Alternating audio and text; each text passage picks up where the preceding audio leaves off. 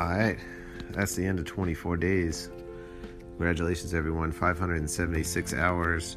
That means by the end of the 25th day, we'll be at exactly on the dot, 600 hours. It's fantastic. Fantastical. Today, I wanted to kind of talk about, I say kind of a lot, huh?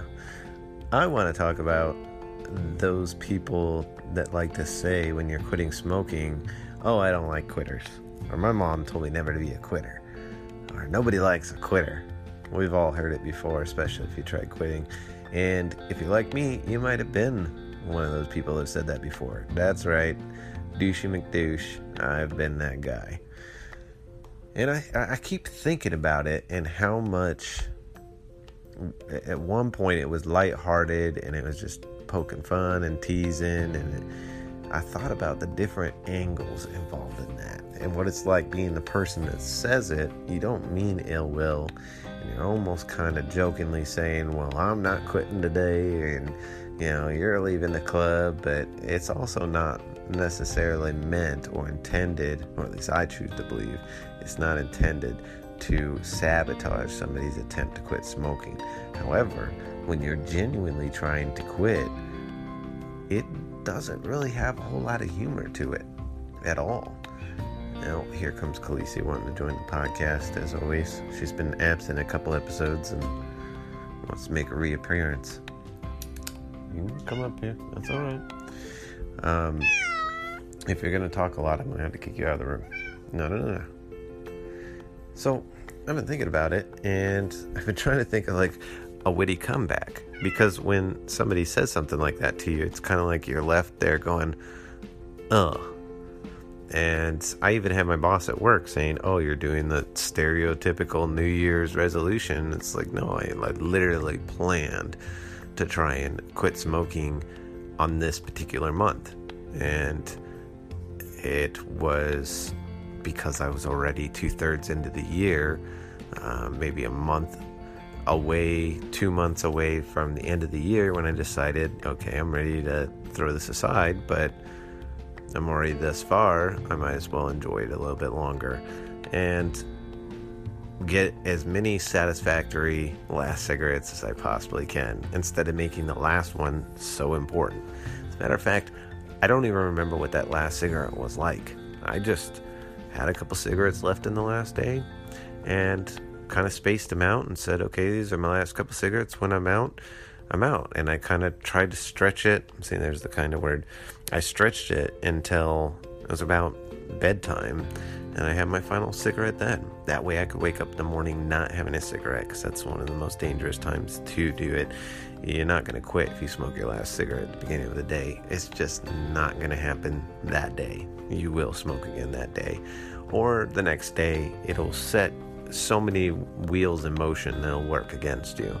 But either way, it kind of rubbed me wrong when that guy said that out loud to me. It's stereotypical, yeah, and he's a smoker himself.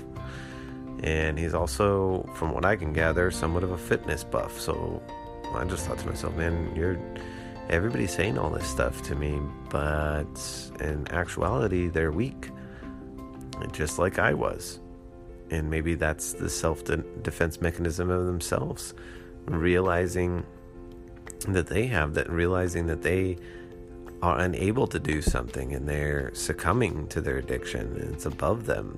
And even if they wanted to, they probably couldn't beat it. And that's their way of just shrugging it off and having a good laugh about it, which is fine.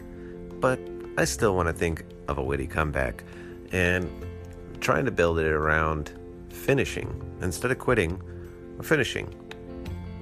Like you're finishing and completing a race. I'm actually putting a cap on the time that I spent smoking in my life. I completed that. That chapter I can close. Where a lot of other people that are going to continue struggling with it, they may be indefinitely in that race and never able to actually complete and finish that.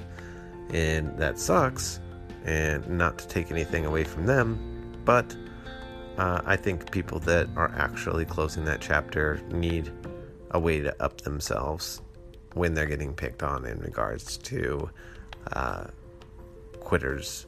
Nobody likes a quitter, yada, yada, yada. There's got to be some kind of smart comeback to make the smoker think twice about it. Because really, who's the one making the better decision in that scenario? It would be terrible if the one making the worst decision is the one that ends up winning a battle of wits. Because they can't be that bright if they're going to continuously smoke. So that's what I want to leave you with today. If you can, call in. This podcast, just by the way, for people that are wondering, oh, I can only call in when it's live. No, 10 years from now, somebody can call in Anchor.fm through that Anchor app. They can leave a message, and it can still be added to an episode. So, yeah, don't worry about what time period you're actually hearing this. If you think of something nice and witty to add to it that you'd like to share with the rest of the audience as they come across it, by all means, do so. And as always, I wish you guys a great rest of your evening and look forward to seeing you at the end of day 25 when we hit that 600-hour mark. That is crazy. 600 hours is nuts. That's nuts. I feel great. I hope you guys feel great. And I'll see you on the other side.